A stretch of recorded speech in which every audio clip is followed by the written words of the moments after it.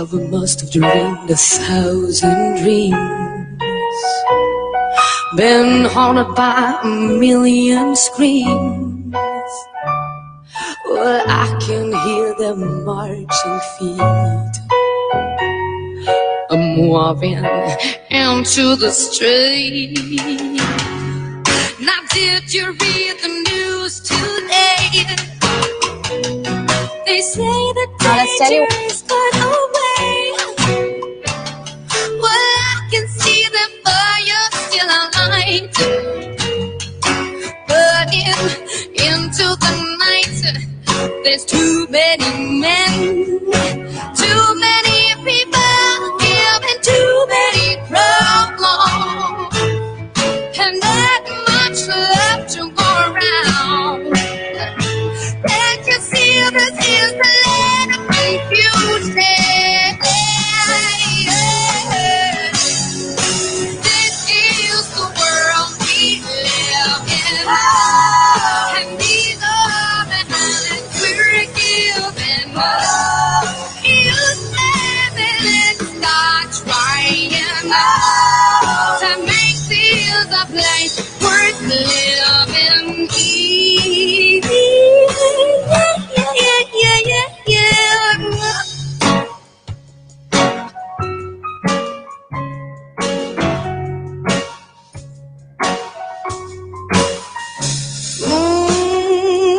Superman, where are you now? Well, everything's gonna run somehow. The men of steel, the men of power, are losing control by the hour. This is the time, this is the place, so we look for the future. There's not much love to go around. Tell me why this is the land of confusion.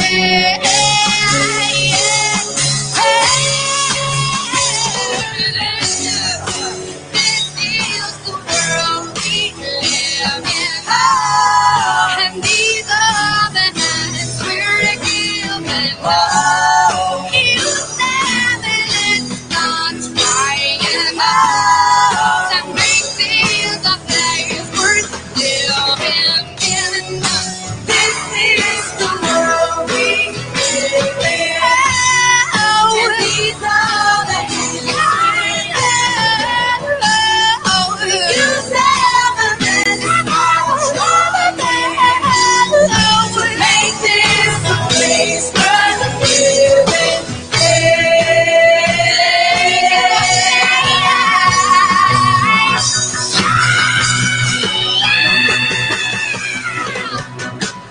This is the world we remember long ago. This is the world I'm gonna remember long ago. This is the world so much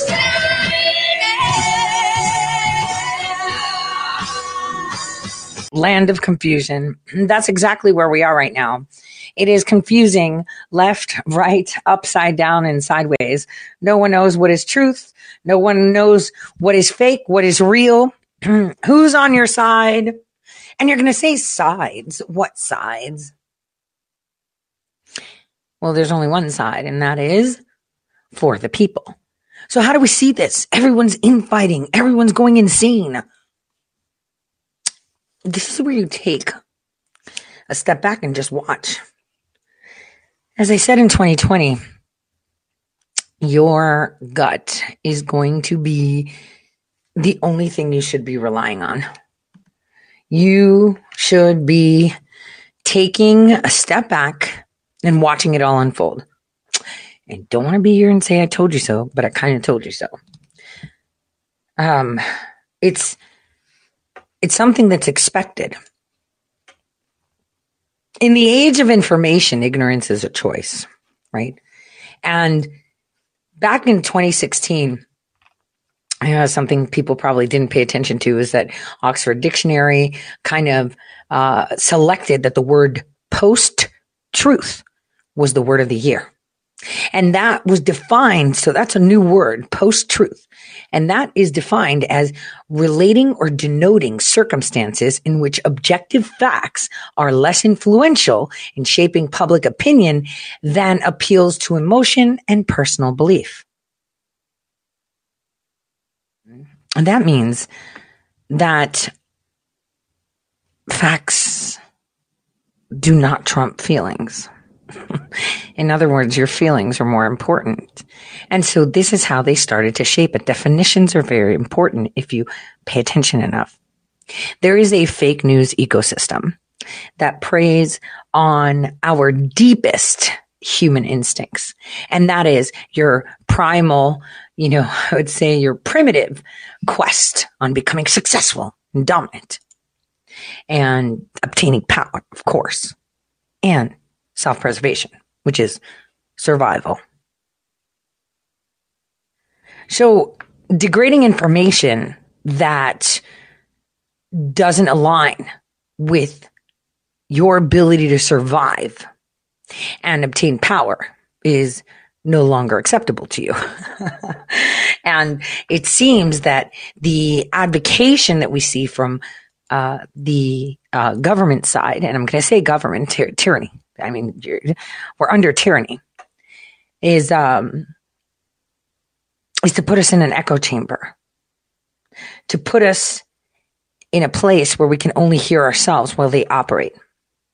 Now, while everyone's talking about all these things, discernment being one of the key things that we should be paying attention to, a lot has been going on. We have so much to talk about, and it's been 2 days. And I'll tell you what, I know this sounds really bad, right? Really, really, really bad. But I felt horrific and like I fell behind on everything because I took time yesterday to cook, which, by the way, the turkey wasn't even ready till like 11 o'clock at night. New oven, but we had ham and lamb, which came out perfect. The ham was dope. But I don't eat ham, and I had some, right? Cause I don't like to eat pork. But the lamb was badass. The company was better. Obviously it was family and friends, new friends too, right? There were new friends too. But, the day before that, it felt like time was escaping me completely. So in the morning I get up, I'm working on things, I'm waiting on things, I'm waiting on other people to finish things, and nobody completes anything. So I'm like behind, like 100 days behind on what I want done. And it's driving me insane. I was just in such a bad mood on Wednesday. It's ridiculous. Today, as I was running around, doing errands, trying to charge my car, which, by the way, man, there was a line for the Tesla cars. I keep forgetting stealth mode on my car. And when it's cold, the Tesla uses up more battery if I leave it outside and on stealth mode. And, I ended up going to the charging station with like 1%. And then I have to wait there to pull in, but it all worked out. And I'm going to finish that, amazing Korean drama that I'm watching. It's called, My Name. It's like so awesome and so messed up at the same time. I finally made it. It's been a couple months now and I'm on episode 7. It's almost Christmas. And it's taken us 5 years, 6 years, for those of us that have been paying attention to the elections, obviously, when President Trump started running. 6 years to realize that we have no media. 6 years to realize that while you're putting other fires out, other ones are raging, that you're not seeing the bigger picture. 6 years. 6 whole years. 6 whole years. So yesterday night, I was sitting with our very own Dianon and Alyssa at my home with guy I work with, and we were just talking. And I noticed something that totally slipped my grasp, obviously, because I've been so busy. Something insane, something that I hadn't seen the start for. See, the ignition, let me put it this way. Let's all pretend that we can all time travel.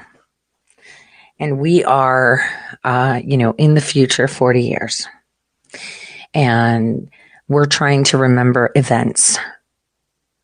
But most of the digital data has been quashed. Most of the books and publications that may give us information have been destroyed. And we are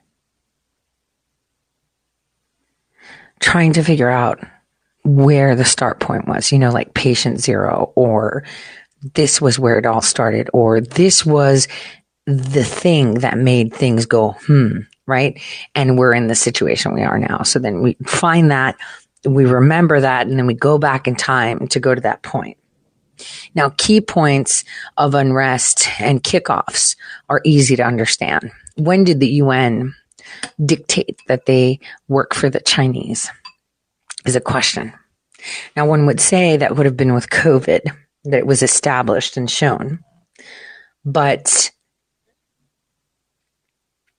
I'm going to take you to where I saw something and I can't unsee it. No one literally on our mainstream media is talking about it, and it's very important that we do. But before we get into it, I want us to listen to these reports from Taiwan about some area that you probably never even heard of, and you're like, why do I care about this place? But Solomon Islands, damn, there's been chaos going on these past couple of days. And we are talking serious chaos. Serious chaos. So let's take a look what happened 4 years ago.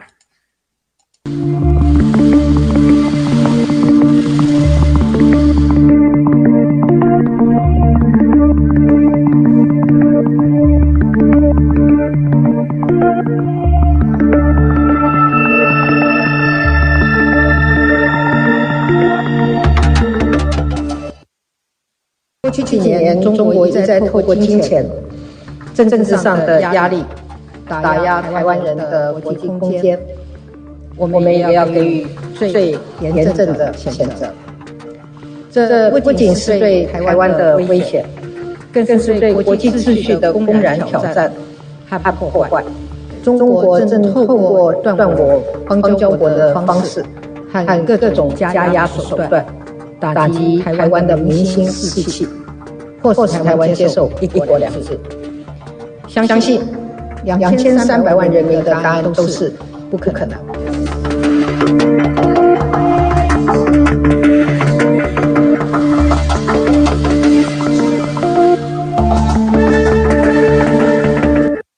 So, for those of you listening on the podcast, what happened was the Taiwanese have been slowly alienated by people. And in 2017, they put their foot down with the Solomon Islands for, leaving them, right? And they said, well, you chose the Chinese over us. But it gets better. Now we find out that it's not the Solomon Islands making that claim. But before we get there, let's go to 2019. So you can see exactly how this happened, because you need to see the past to understand where the future goes. So the Solomon Islands are, in the Pacific Ocean, right? And for some reason, it's been, centered in a lot of crazy ass chess moves between them. And oh my gosh, I think DW News thinks the same way. I want you guys to listen to this. Listen to this very carefully. Island paradise in the Pacific Ocean, but now at the center of a strategic game of diplomatic chess. This isn't a common description for the Solomon Islands, but since it established diplomatic ties with China last month, the US and Taiwan have sat up and taken notice. At the center of it all is the small island of Tulagi, an island with only about 1,200 inhabitants. It has now been leased to a Chinese company as part of a, quote, strategic cooperation agreement. The company intends to develop a refinery on the island, but its potential use as a military base has experts worried. It's worth remembering this deal came about after the Solomon Islands broke off diplomatic ties with Taiwan. The diplomatic loss was strategic gain for China, which now has an island in waters that have traditionally been under the US sphere of influence. Listen to what the Foreign Minister of Taiwan said about this recently. From the long-term strategic perspective, like-minded friends and partners should really be worried whether the Pacific will remain free and open, and whether the key actors follow the rules-based international order. Developments in the South China Sea in the last decade or so served as a very good lesson for all of us. I certainly don't want to see the Pacific turn into another South China Sea, with us one day or deciding that it is too late for us to do anything. So what does he mean? We need to take a look at two maps to understand this. And to explain that, Ola Alsakar is with me in the studio to help us make more sense of this. Ola, welcome. What is the connection between the South China Sea and the Pacific? Hi, Viresh. Let's first take a look at this map of the South China Sea. The red line that you can see here is what is known as the 9-dash line.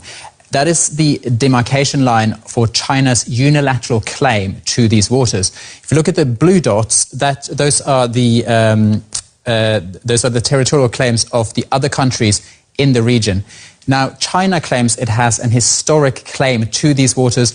The UN says there is no legal basis for such a claim, but that doesn't seem to bother China. There is an economic side to this. These waters are rich fisheries water. There is also potential oil and gas reserves here, but this really comes down to military dominance. Now, there are islands scattered across this area. Some of them are just shoals or tiny coral outcrops. That was until Beijing started developing them, forming them into solid land and building harbors and military installations there. So what is the connection between this situation and the Pacific?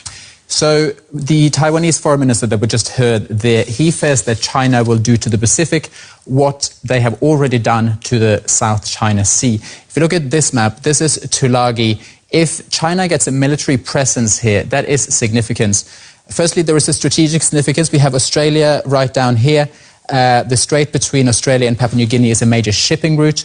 But there are also a military significance to this. Tulagi was once the capital of the British Protectorate of the Solomon Islands. It was taken by the Japanese during the Second World War. It was re-won by the Americans during the famous Battle of Guadalcanal. So these islands have always had a link to the West for the last 60 years. And this is what it really comes down to. Beijing is challenging Washington's status in the Pacific Ocean. Now, Washington already have military installations in strategic waters belonging to other countries in this area, and now it seems Beijing is doing the same. Ola Alsakar, thanks very much for coming in and breaking that down on the maps for us. Now, the other side of the story is, of course, that all of this has come at the cost of Taiwan and its ties with other countries. The United Nations recognizes only Beijing as the government of China and not Taiwan. This means only a hand. Hold on, guys. Let's talk about this for a second. I want you to take a think. Who was in charge of our Asian Pacific Command, APAC, in 2018 and 2019? And then think who was and who is now in command of APAC. Now, what have we talked about the UN before? Let's go back to Libya. In Libya, the UN has declared on their own that the only Libyan government is the one that is in Tripoli. But Lieutenant Haftar is the commander for the rest of Libya. So just that city is considered Libya, and then the rest of Libya, the actual territory, is by the Libyan National Army. right? Their own people. But the UN says no, this guy is. Now, if you remember the turmoil, they kicked out the Libyan guy that the UN was backing out. Haftar was in. President Trump was trying to mosey that area out. Haftar was being recognized because he's the local leader of that nation, not whoever the UN says. But I want you to listen carefully. It is the UN that is claiming that Beijing does not have, that Taiwan doesn't exist and Beijing is in charge. Beijing means from the north, which is China, blah, blah, blah, blah, blah, blah. So China, there's no Taiwan, there's China. So right now, Taiwan has like very few allies, one by one picked off the grid. And this is very specific and geostrategic, I would say, for a war, of course. Now, the UN that we fund, that we give money to, has declared in 2019, right? The same UN that backs the WHO, the same UN that is milking our money, taking our taxpayer dollars, right? Claims that there is no Taiwan. This is 2019. I want you to listen carefully. A handful of countries have official diplomatic ties. The United Nations recognizes only Beijing as the government of China and not Taiwan. This means only a handful of countries have official diplomatic ties with Taiwan. At the moment, that list is incredibly short. Only 15 countries, including Vatican City, recognize Taiwan as a country. Since 2016, Taiwan has lost 5 allies to China, the most recent ones being, you saw them there, the Pacific nations of Kiribati and the Solomon Islands. Here's what the Prime Minister of the Solomon Islands said on his first state visit to China after his country established diplomatic relations with it. So my government and people have chosen to be on the right side of history and normalize relationship with the People's Republic of China. The Prime Minister of the Solomon Islands there. With me in the studio for more is Taiwan's representative to Germany, Xie Zhiwei. Mr. Xie, thanks so much for being with us. You heard the Prime Minister of the Solomon Islands there. Has the Solomon Islands chosen to be on the right side of history? Well, I think I won't blame him for his choice because they may have their points why they switch over from Taiwan to China. But what I want to say is these islands, which has been leased to a Chinese company with very close ties to the Chinese communist regime, is called Tulagi. I think they won't be too lucky if we wait a little bit more because China is buying all these havens, not only this Tulagi, we know Djibouti, we know Gwadar, we know Abu Dhabi, and so on and so on. China is expanding their maritime power. And since this country is not a democratic one, so you cannot expect too much from them because they are doing something not only for commercial, but also especially for military. It's interesting, the play of words that you used over there. They won't be too lucky. There's a play of words that the Foreign Ministry of Taiwan is also using. It's calling it dollar diplomacy. And in this particular instance, it said, I quote, false promises of large amounts of foreign assistance on the part of China. So basically what the Foreign Ministry of Taiwan is saying is that China is lying. Well, let's put it this way. Heard about this Indo-Pacific Strategic Alliance. It's supposed to be under Greta Kramp-Karrenbauer. And all about these strategies, all about this business, what they are doing is to expand their power. And not only Taiwan is threatened, all the countries like Philippines, like Vietnam, like Australia. And that's going back to the South China Sea that people were just talking about. But just to go back to a point that you were making, you said that if China was a democratic country, and if I look at what you're saying now, you almost seem to be saying that if China was a democratic country, this sort of expansion of power would be okay. No, in this case, I wouldn't have used the word expansion. I would say they are trying to engross the business area of China, and everyone could really get some profit from that. And in the case, as what has already happened, is not the case, because the real purpose is to get what they want and not to share with the people what they can share. All right. Let's look at the timing of these moves. Taiwan is headed towards a presidential election in January next year. Do you 11th January, yeah. Do you think what China is doing has something to do with the elections in Taiwan? Sure. It's not only what they are trying to do. They have done already since the 1996 when Taiwanese people tried to elect our president directly. And they have some favorite in the, I wouldn't say which party, but they have their own favorite. And our President Tsai Ing-wen has been so brave to say, no, we won't accept one country, two systems. We won't accept the so-called 2092 consensus. We are democratic. I need to ask you questions on that. Let's just listen to what your president had to say at the October 10th National Day celebrations. And then we'll come back and continue talking to the representative here. The overwhelming consensus among Taiwan's 23 million people is a rejection of one country, two systems, regardless of party affiliation or political position. One country, two systems will never be accepted in Taiwan. And you were talking about that. Is that not a provocative statement coming from the head of Taiwan? Well, I would say because Taiwan has suffered under martial law from 1949 to 1987, we know the difference between Freiheit, freedom, and dictatorship. So we have so a high respect with what we have received. Speech of freedom, speech of the region, and so on. And Hong Kong, China, Tibet, they don't have it. That means one country system.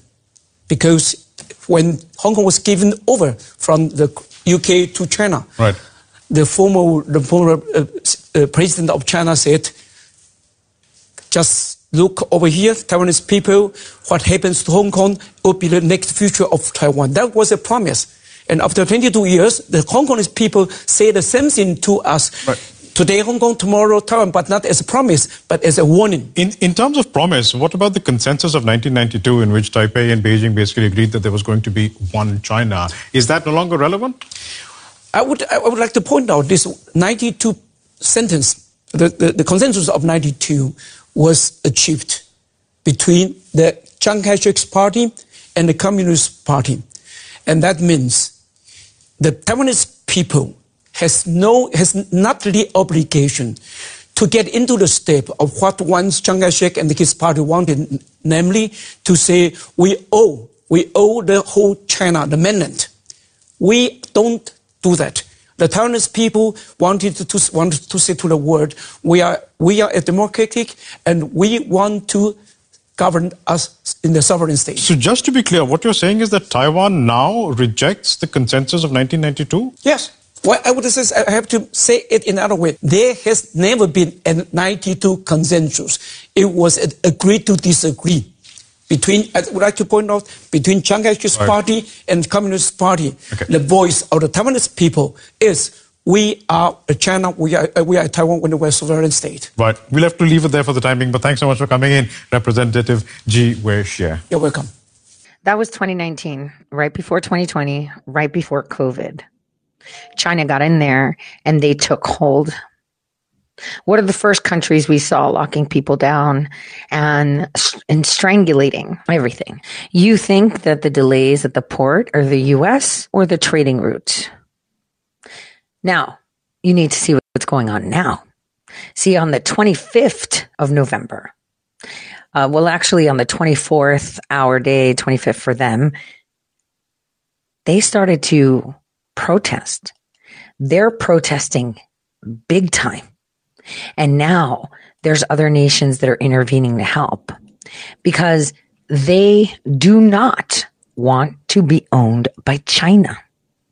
And apparently, according to the reporting, the Solomon Islands have signed an agreement. The United States, listen to this. This was in 2019, is reassessing its assistance to the Solomon Islands. This is 2019. This is what President Trump did after the Pacific nation cut ties with Taiwan in favor of China. This is what USAID official under President Trump said. The Solomon Islands was the sixth country to switch its allegiance to China since President Tsai Ing-wen took office in 2016, which, by the way, she took office again in 2020. They reelected her. The move leaves Taipei with former relations with only 16 countries, many of them small, less developed nations in Central America and the Pacific. What's incredible is that, the United States has held a position and upholds what is known as one China policy, recognizing Beijing and not Taipei while assisting Taiwan. So we have always been in the position that there's only one China, but supposedly we support Taiwan too. Now, so you understand, in Taiwan, when they held their elections in 2020, they reelected Tsai Ing-wen with a landslide. And she told her people this election isn't about whether or not we choose freedom and democracy. She said, we must work to keep our country safe and defend our sovereignty. Taiwan represents an incredible move. This is the Game of Thrones. The United Kingdom decided to hand over Taiwan, because they own that property, to China. And remember all the protests that were going on. A lot of people didn't understand it. The umbrellas, this, that, the other. Well, it's because China is now expanding strategically in the Pacific, which cuts off our ability to transport goods and gives them a good foothold on U.S.-controlled territories in that area. Not only that, the influence that they've exercised on New Zealand and Australia now makes sense as to why they were deployed first. It's the most egregious thing you'll ever see, but you need to see how the people there are fighting back. They're fighting hard. Take a listen to this. Have been buying him influence. China has been meddling in other countries through its checkbooks. But now these plans are blowing up in Beijing's face. Case in point, the Solomon Islands. Riots have broken out there because the government backed China over Taiwan. Take a look.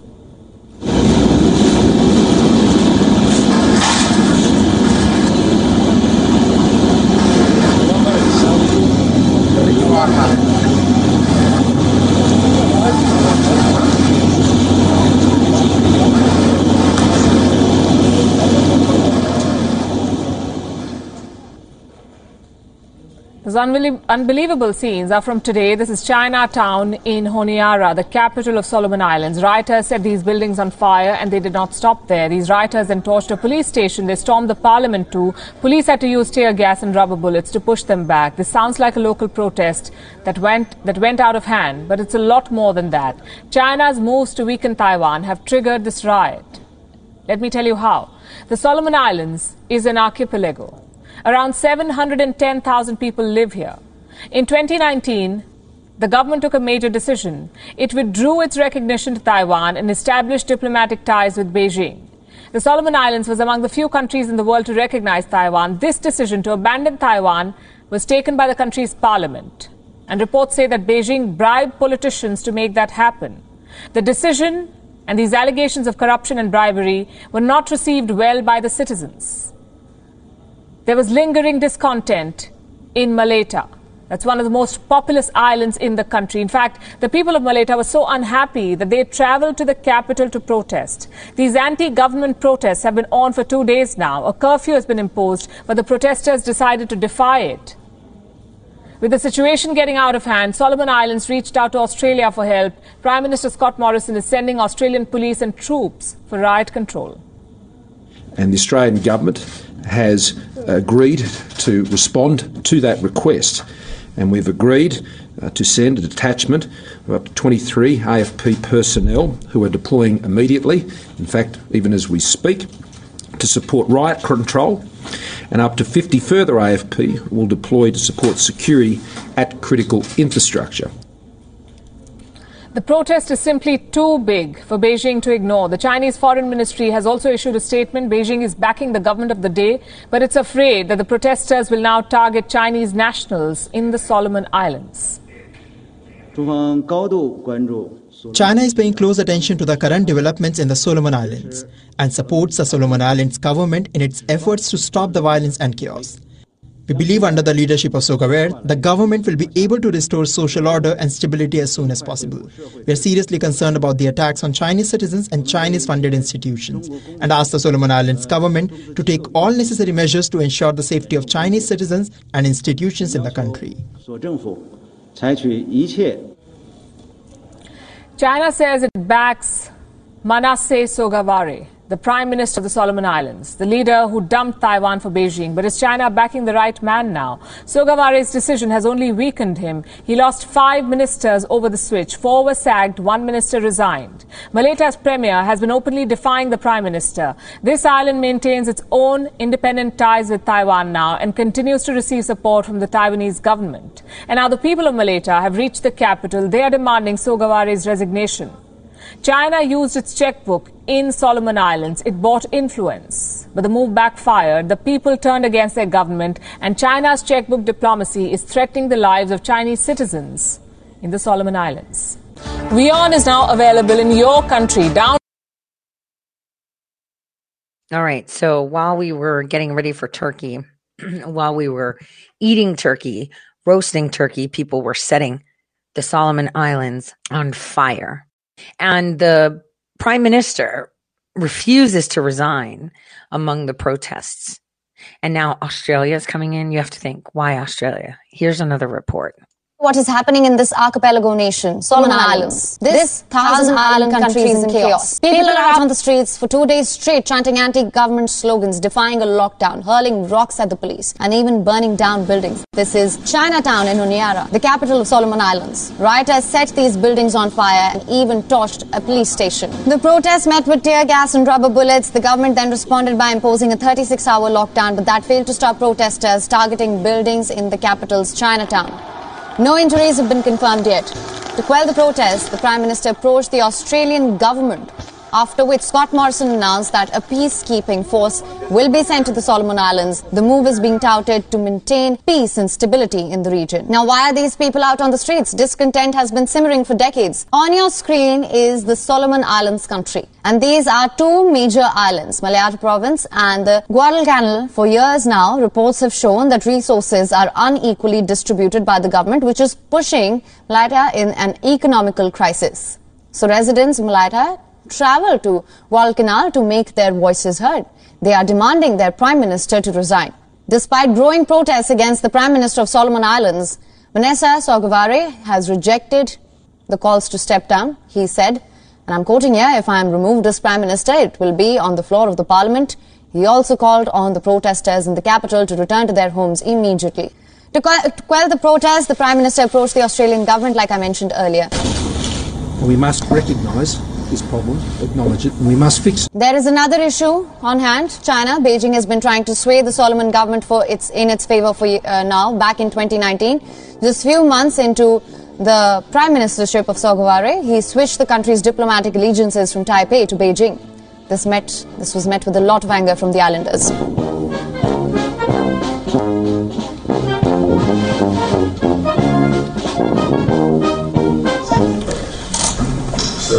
WION is now available in your country. Wow, right? Well, we should hear what the Australian Defence Minister said about this. We're just going to listen to a few minutes of what he said, and then I'll tell you some fun facts about the Solomon Islands. Let's go. Police officers have been deployed to the Solomon Islands, putting themselves in harm's way in the cause of helping a friend in the Indo-Pacific. And this year, 250 Australian Defence Force personnel risked their lives in the Kabul evacuation, bringing 4,168 people, predominantly women and children, to safety. Some 24,000 of our troops and 440 Defence Department staff helped underpin the government's successful response to the COVID pandemic under Operation COVID Assist. more than 522 personnel were deployed as classified operations abroad, protecting Australians from terrorism through Operation Augury, preventing proliferation of weapons of mass destruction through Operation Argus, and advancing our national interests in peace and security. Many thousands more have worked from here in Australia to support their efforts. And over the last 2 years, Australians have seen ADF personnel, including reservists, at work in their communities throughout the 2019-20 bushfire season and during the New South Wales floods earlier this year. As we approach Christmas, most of us will look forward to celebrations and time with our family and with our friends, but it's not always so for our defence personnel. Men and women of all services routinely spend long periods separated from their families whilst on deployment. It's hard for them and it's hard for their families. They endure sacrifice on deployments. Those deployments obviously take them to all parts of the world, responding to natural disasters there and at home. For some families, the sacrifice lasts much longer, for them and for their loved ones, for many, many years. And I acknowledge the start of the Royal Commission into Defence and Veteran Suicide today. Our obligation is to do everything within our power to improve the situation for those and their families who live with the scars of war and conflict far beyond their service.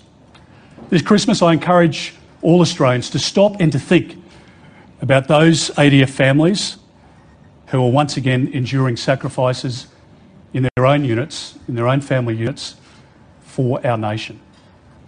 Ladies and gentlemen, the primary duty, of course, of any government is to protect its citizens. Without security, prosperity is impossible. And without sovereignty, you don't have a country. Australians understand this and they respect governments which take tough but necessary decisions to deliver security and defend our national interests. Now, that is why the coalition government has been embarking on our path since we came to office. In 2013, we inherited a policy and humanitarian catastrophe. Labor's weak security policies had resulted in 50,000 people arriving, as we know, into our country on more than 800 boats, and tragically at least 1,200 men, women and children drowned at sea. Now, we made the difficult decision to put in place policies which regain control of our sovereignty by securing our borders and breaking the people smugglers' business model. It was something that many claimed could not be done. And we went on to establish the Home Affairs portfolio, bringing together Australia's key agencies, our security and law enforcement agencies. And during my tenure, we cancelled more than 6,300 visas of dangerous non-citizen criminals. We removed from our society scores of criminals convicted of child sexual abuse, of domestic violence, of assault and armed robbery. Home Affairs and the ABF seized record amounts of illicit drugs, tobacco and firearms. And most importantly, from my perspective, the Australian Centre to Counter Child Exploitation helped to remove more than 230 children from harm in the last financial year alone. The government's strong stance on countering terrorism has also yielded success, with 21 imminent attacks being disrupted since 2014.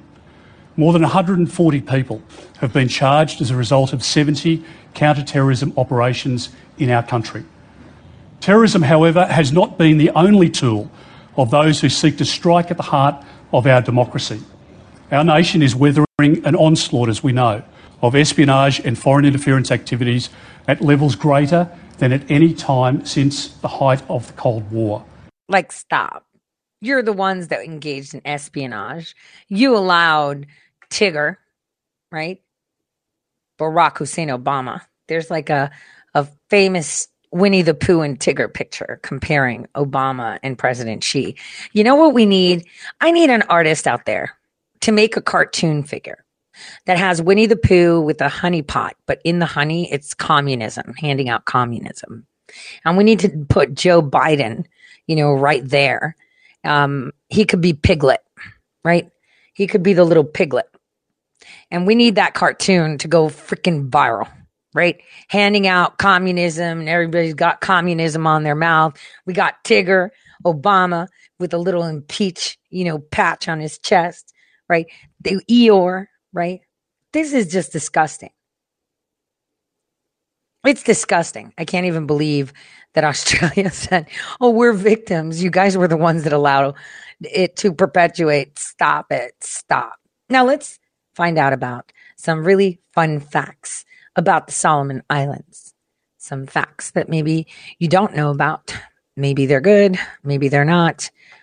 Maybe they're a little bit truthful. You know, winners are the ones that write history. And right now there's a lot of people with that pen, and it's who's got the whiteout and who's got the more, I want to say, the ink that bleeds through the pages so it doesn't get lost.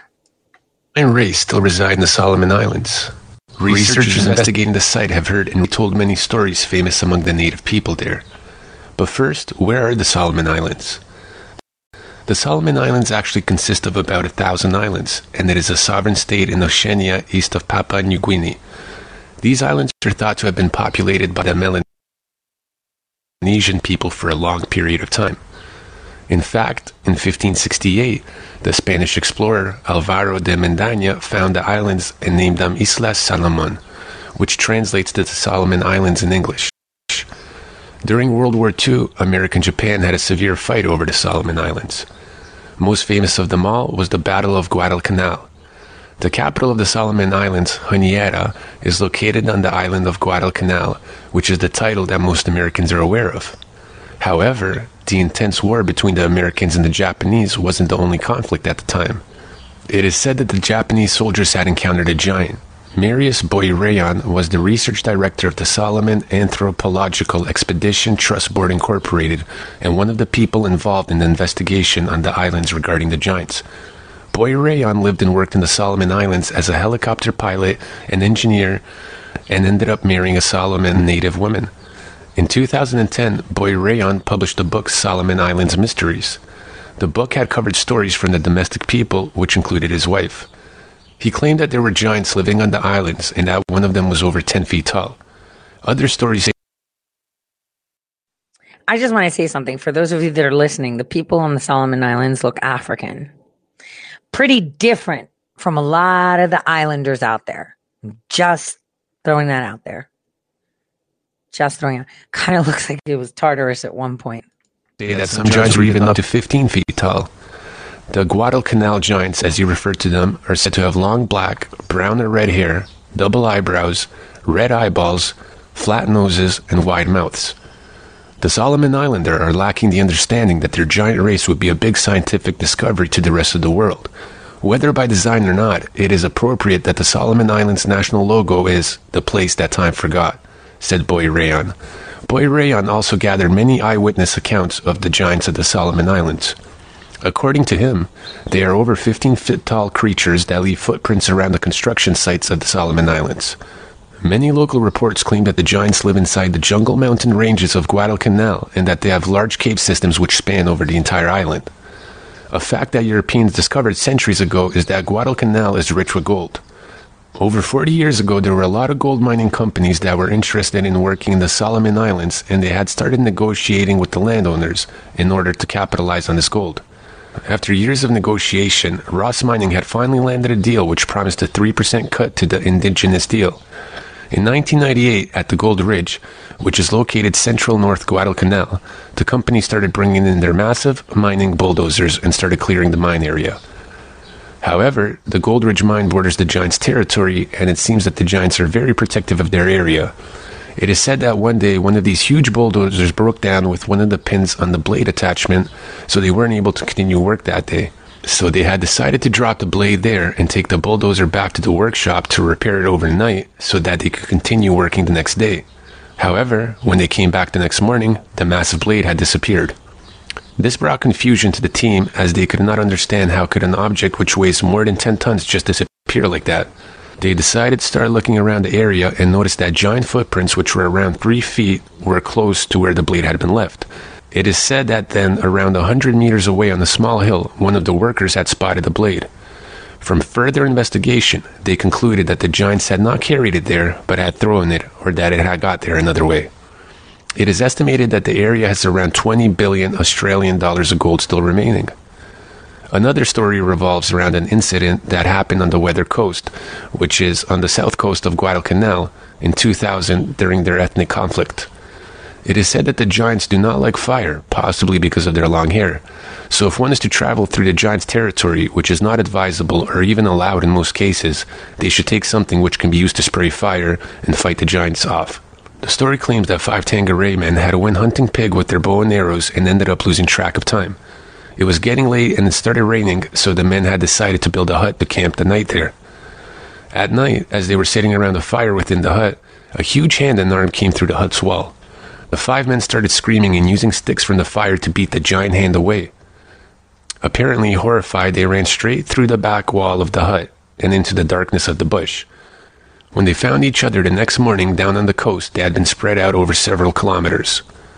There are a lot more stories about the giants of the Solomon Islands, and their culture is deeply embedded with accounts of the giants.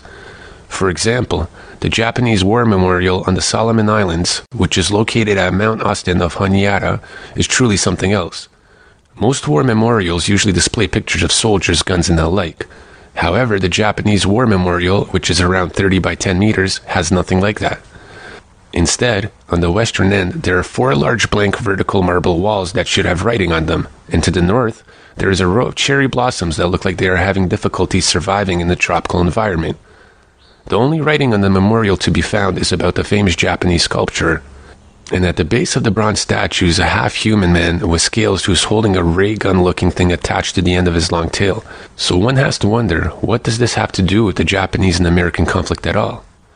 In addition, there are countless accounts of these giants on the Solomon Islands, and new ones seem to be popping up every day.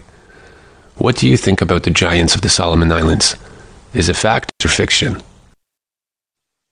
I don't know. What do you guys think of the Solomon Islands? I could tell you something super weird that yesterday, as we were sitting there late in the wee hours of the morning trying to digest all the grazing of food we did as we were cooking, and we had like a full house, we Googled it. I want you guys to pay attention to what it says on your screen. Solomon Islands, country in Oceania. Listen. The Solomon Islands is a nation of hundreds of islands in the South Pacific, some say thousands, has many World War II era sites. Guadalcanal, a province, is one of the archipelago's largest islands, honors fallen Allied soldiers at its U.S. War Memorial. Guadalcanal is also home to the nation's capital, Oneida, whose bustling central market showcases the island's produce and and traditional handcrafts. The capital, Honiara, population 686,878, continent Oceania. Continent Oceania. Continent. Okay, let's do this. Let's do this again. What's the continents? Let's just think. The South America, North America, Europe, Asia, right? Australia and Antarctica. Oceania continent. Hold on. I'm confused. Now, we have heard of the term of the area of Oceania, right? But not the continent of Oceania, right? And it's kind of interesting because it's a region that includes Australasia, Micronesia, Polynesia, Aldonesian, and it has the eastern and western hemispheres. It's really weird because it's got, it's considered to be diverse, but for some reason it's considered a continent. It's considered a continent. So that's just the curious error there. It's kind of like the maps now not calling it the Antarctic Ocean, but they're calling it the Southern Ocean, the Southern Ocean. So it's kind of like things are changing and, no one's kind of letting us know that there's like a new continent. It's kind of maybe like the planet thing. But, let's see what Wikipedia calls Oceania, right? Because it's apparently a continent. Wikipedia says that it's a geographic region That includes Australasia, Melanesia, Micronesia, Polynesia, East Western. Let's see, has a diverse mix of economies from highly developed and globally competitive financial markets such as Australia, New Caledonia, New Zealand, French Polynesia, and Hawaii. So Hawaii is in that mix. So apparently this is a continent. I see. I thought I would just bring that up because it's interesting. And what's interesting is that the Solomon Islands are torching the place. It's just extremely interesting. That's all. Interesting. But thinking of what is happening, when was the last time Australia actually intervened in the Solomon Islands? Well, there's a report to that. People are broadcasting about that. ABC News, actually in Australia, decided to do a very short segment. Please take a listen. On Wednesday in the capital of Solomon Islands, Honiara, quickly escalated. Buildings, including a police station, a high school, part of parliament and Chinese-owned businesses have been set on fire as anti-government rioters, many from Malaita province, called for Prime Minister Manasseh Sogavare to stand down.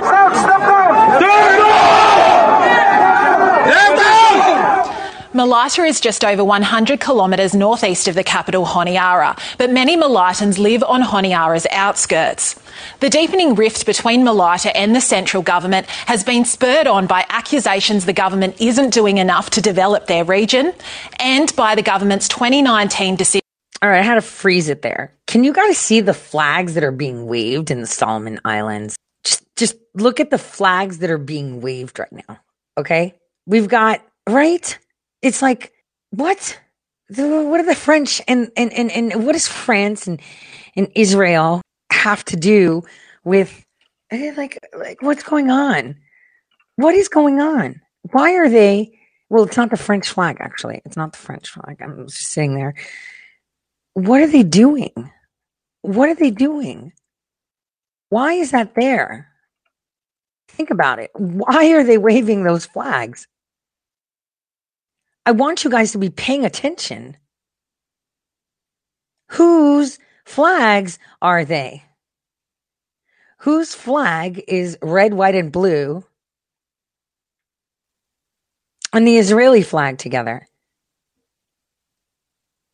Just pay attention. Decision to end relations with Taiwan and switch to China. Malaita Premier Daniel Suadani and opposition leader Matthew Wale are calling on the PM to listen to the people and address their concerns.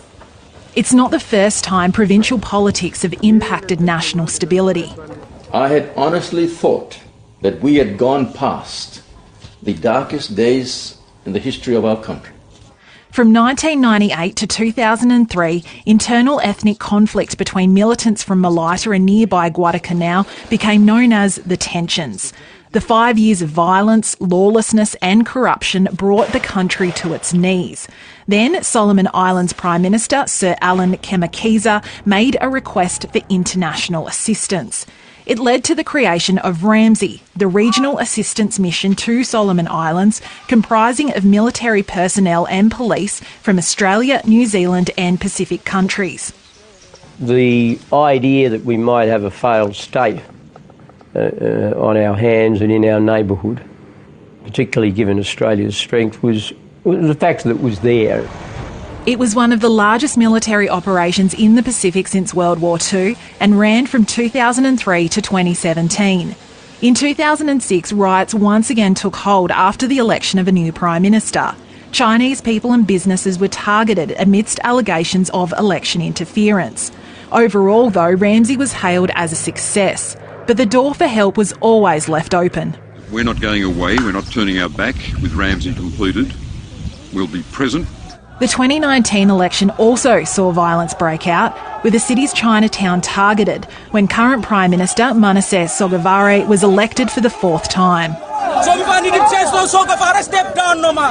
Now, amid this new unrest, China's foreign ministry says Chinese nationals in the country need to be protected. We're seriously concerned about the attacks on Chinese citizens and Chinese-funded institutions. So under the Security Treaty of 2017, Prime Minister Sogavare formally requested help. We are seeking to take no part in the internal issues of the Solomon Islands, but simply to ensure that any issues they have can be addressed in a calm and peaceful way. Given the history and this week's events, there are real fears the worst is still yet to come. Yes, it is. Could you imagine if the Canadians sent troop to America to quell us? That was a Luxembourg flag and an Israeli flag being flown. I sat there and said France. That's my bad. I misspoke. Let me see if I can get you a better picture on the screen because it's a lighter color. One may say it's the Netherlands, but there is a symbol in the middle, which is theirs. So I want you guys to pay attention to who they're pushing to, who they are protesting to. And it's theirs, and then they have an Israeli flag. It's just the most bizarre thing I have ever seen. No, he's not the co-prince of that. Macron is the co-prince of an African nation, okay?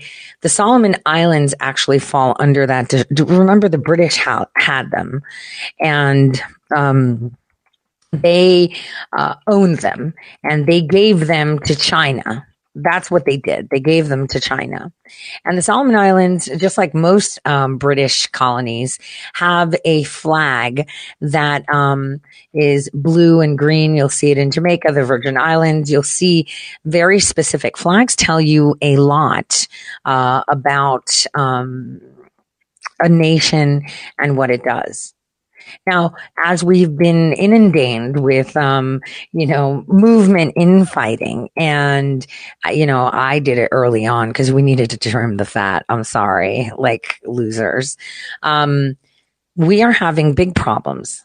We need to expose 2020, but more so expose those that caused them to not reject the election results. It was fixed. It was fixed.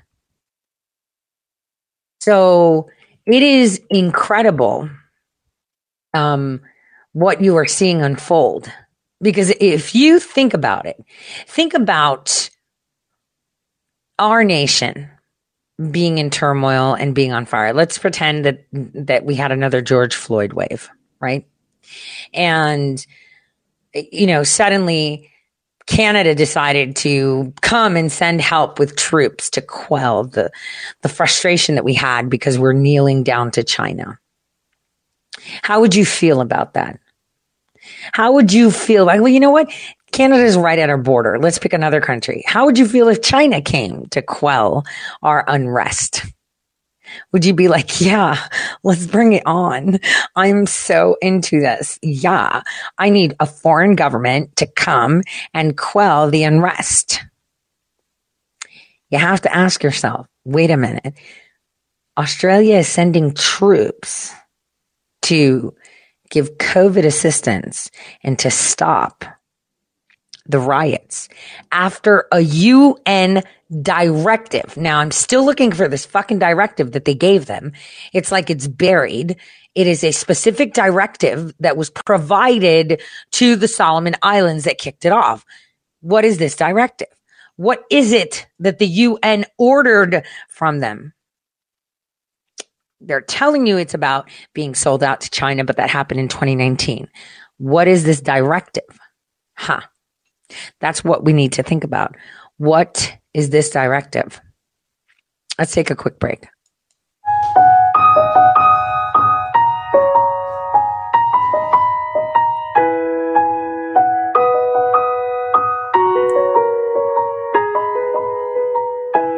Crashing, hit a wall.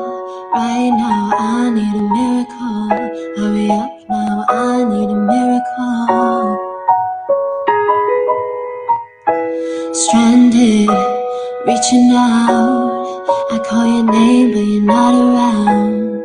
I say your name, but you're not around. I need ya, I need ya, I need you right now. Yeah, I need you right now. So don't let me down. I think I'm losing my mind now. It's in my head, darling. I hope that you'll be here when I need you the most. So don't let me down. Don't let me down. Don't let me down. Don't let me down, down. Don't let me down, down. Running out of time. I really thought you were on my side, but now there's nobody by my side. I need you right now. Yeah, I need you right now. So don't let me down. I think I'm losing my mind now. It's in my head, darling. I hope that you'll be here when I need you the most. So don't let me down. Don't let me down. Don't let me down. Don't let me down.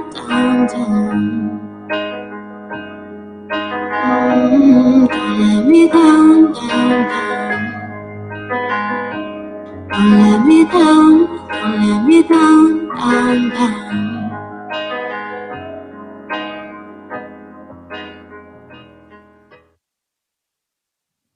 Don't let me down. Don't let me down. Seems like everyone's let you down. Disappointment. But if you've been listening to Tori Says Show for the past, 4 years, you're pretty clued up. You were expecting shit to come out of Africa. You were expecting it to come into focus. You understand how this is working. And you could say, well, what use is that for me? Knowing that shit's coming and I can't do fuck all about it, Tori.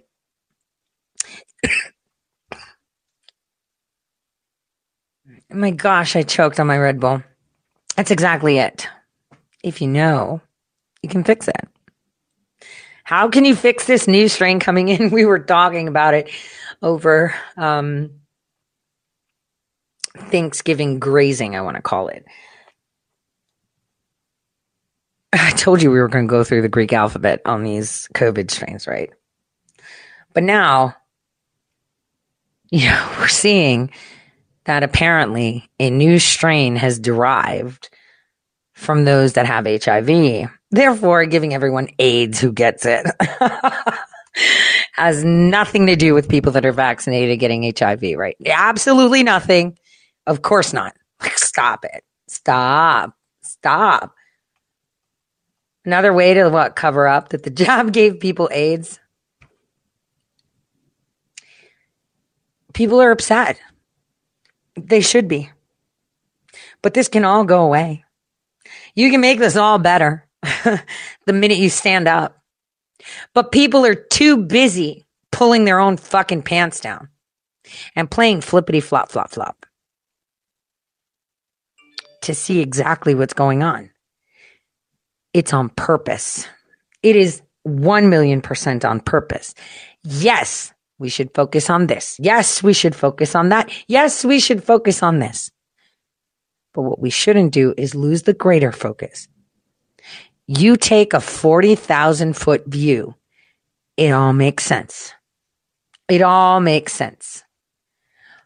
The more I see it, the more, it drives me insane. Kamala Harris and Joe Biden come out. Oh, you can't come from Africa. 7 nations in Africa are not allowed to travel. Wait a minute. They're all black. Is that racist? No, because Biden said so, right? So South Africa and 7 other countries are not going to be allowed to be traveling to the U.S. because that's stop them, right? They won't hop to the country next door and come. So apparently, South Africa, like I said, and Botswana, Zimbabwe, Namibia, Lesotho, Eswatini, Mozambique, and Malawi, people from those nations cannot come to the U.S. Everyone should ask Ilhan Omar if that's racist. Everyone should ask, the squad, the idiot squad, if that's racist.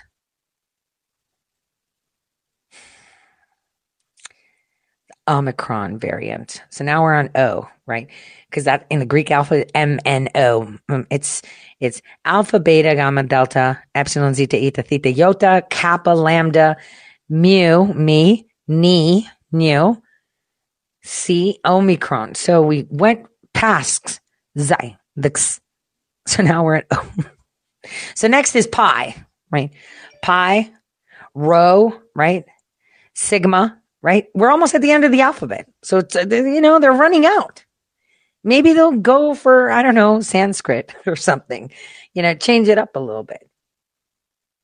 It's pretty insane. So COVID pi will be fun to see. Maybe it'll have a 3-point. I'm not going to do this. I want to laugh, but then a lot of people are like, this is really messed up. Guys, don't you get it?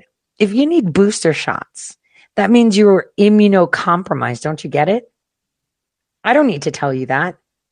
You don't need someone to give you an HIV test to know that you're immunocompromised if you need boosters. I mean, it sounds dumb. It sounds really, really dumb. So we're almost at the end of the alphabet. I mean, unless they recycle it, which I highly doubt, 15 days to spread, to slow the spread. These 15 days have been, more than 15 months. Redefining days now. Redefining days. It's so insane. I mean, it's so insane.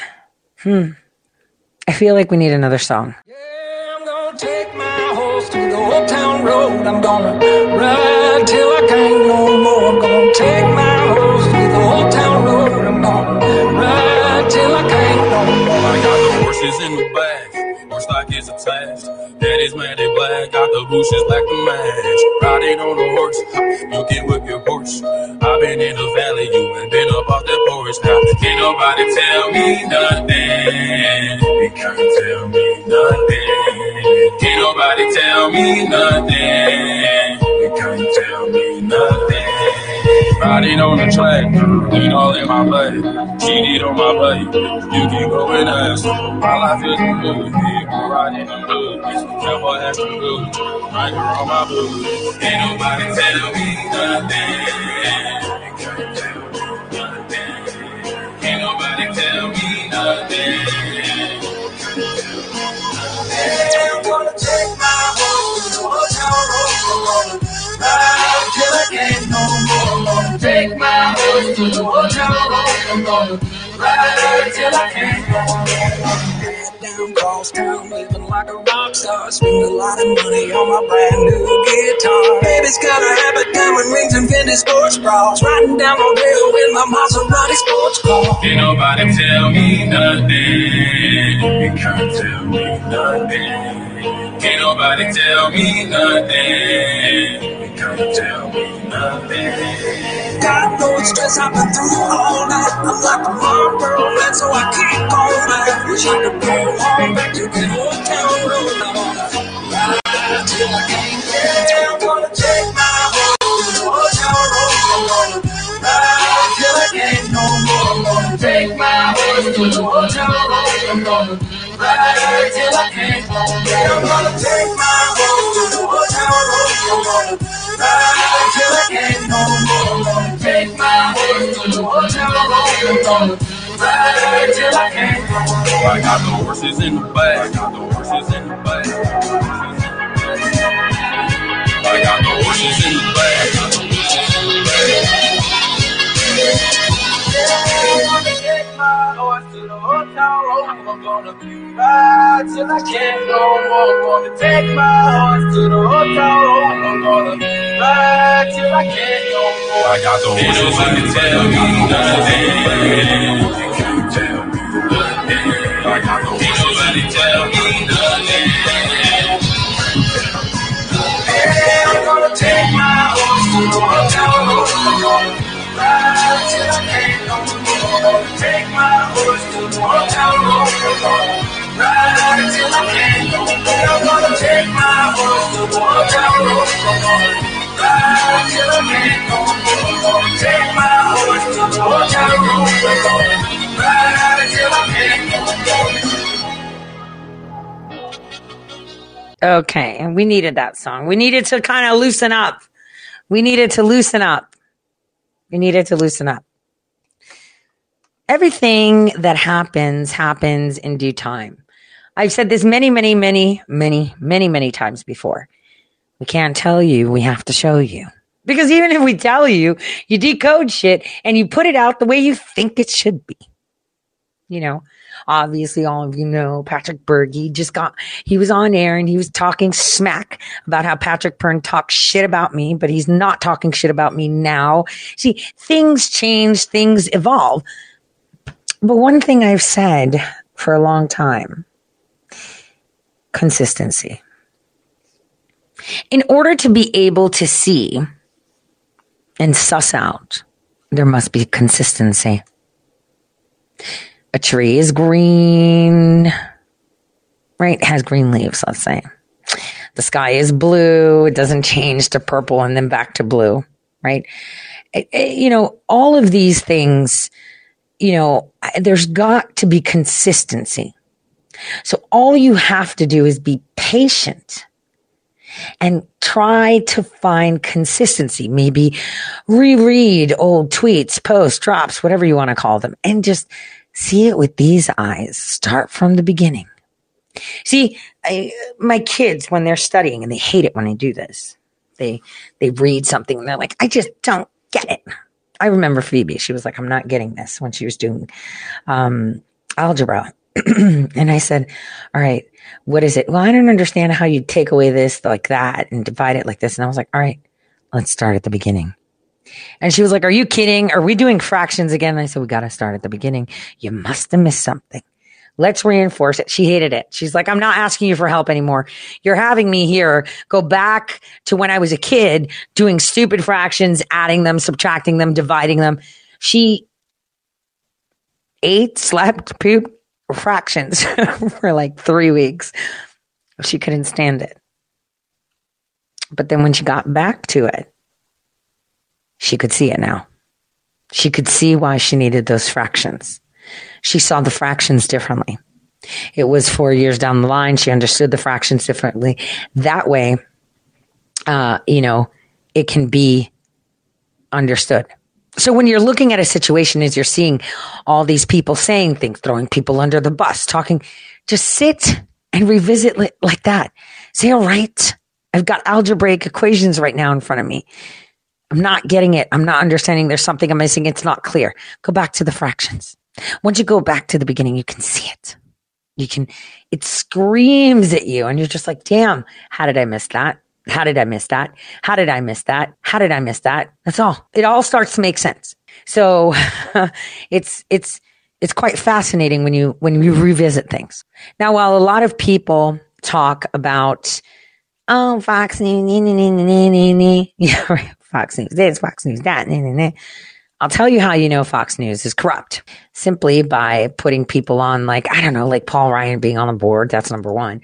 Or thumping people like the RNC does, like Karl Rove, and saying that he brings the receipts and the epic takedown of Biden's plan on gas prices. Like, what the hell? Tubin, who jerked off on a Zoom call and everybody saw him, is more credible than Karl Rove. At least we know he was just horny and disgusting and sleazy. Karl Rove is disgusting. He was involved in election meddling. There's sex tapes with him and Ali Akbar, right? They did it all over again with McCain. And here he is doing the same ass fucking shit right now. And we're going to sit and listen to Fox when they got this clown over here telling us that he's got receipts. Receipts for what?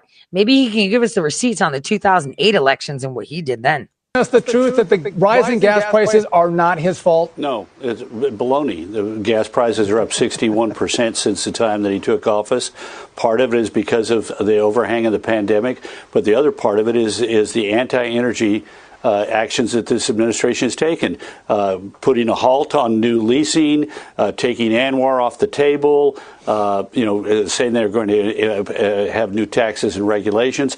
And not only that, but this whole thing is a kabuki.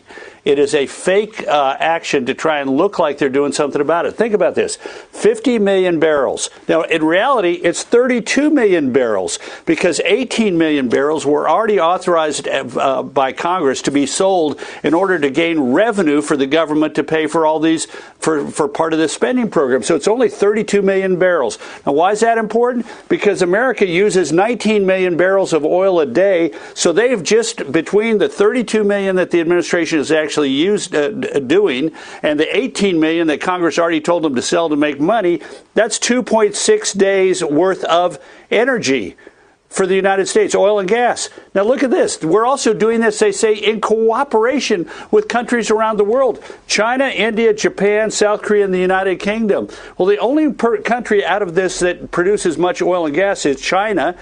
India produces 1 million barrels a day. Japan, 123,000 barrels a day. South Korea, negligible. The United Kingdom, negligible. The people who've got the oil, OPEC, have already told the U.S. government to take a hike. They're going to increase the amount of production modestly, not a lot.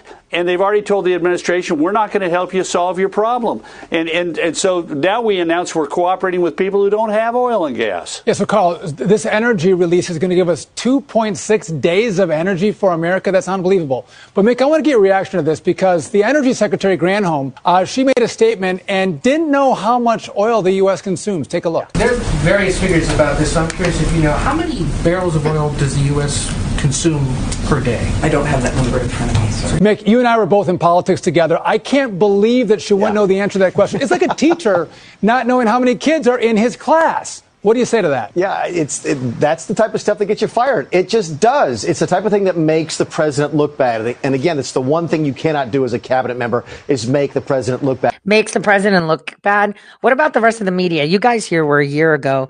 We were talking about Hunter Biden, Monkey Island, Louisiana, oil and gas.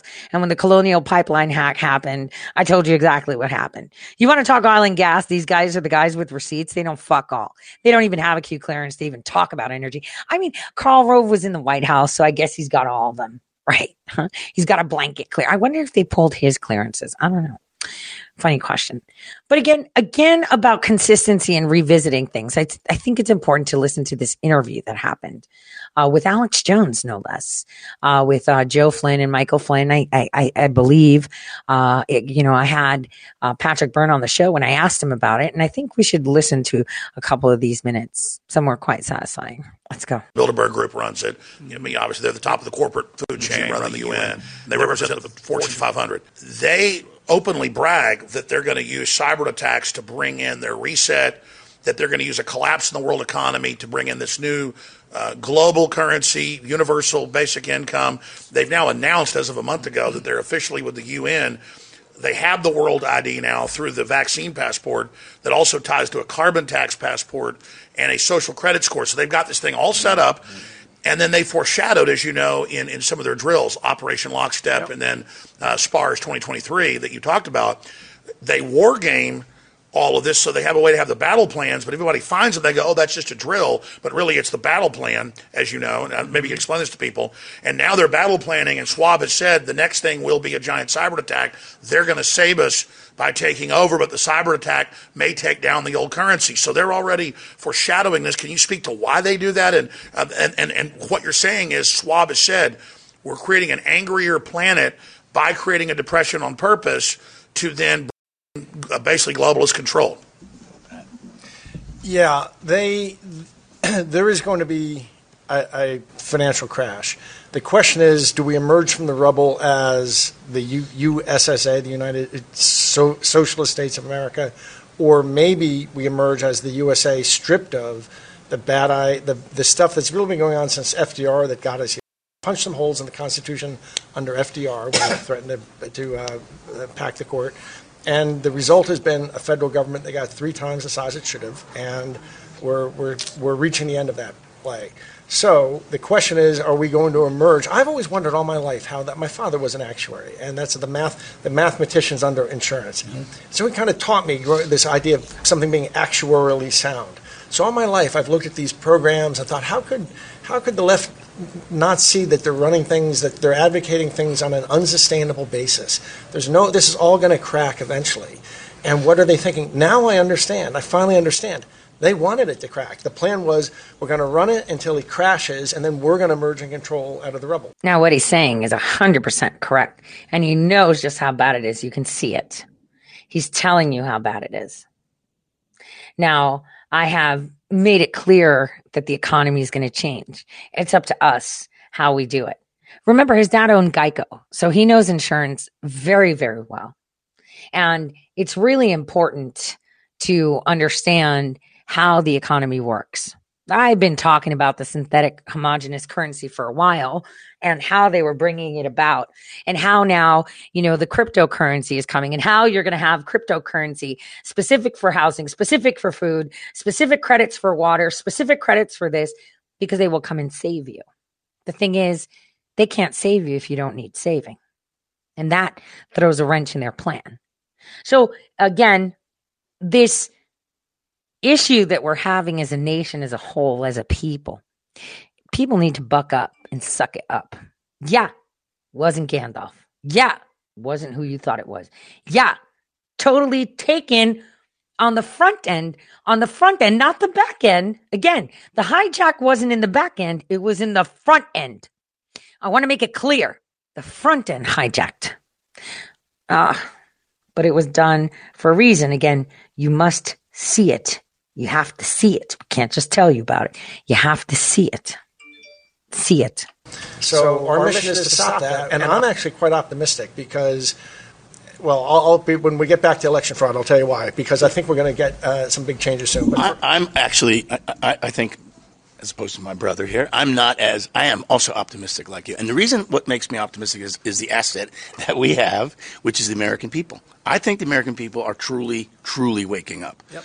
I think actually the far left communist, people who want to go communist, in numbers is a smaller number, way smaller number than maybe the mainstream media or people feel is out there. I actually think 70-80% of this country does not want to go in that direction.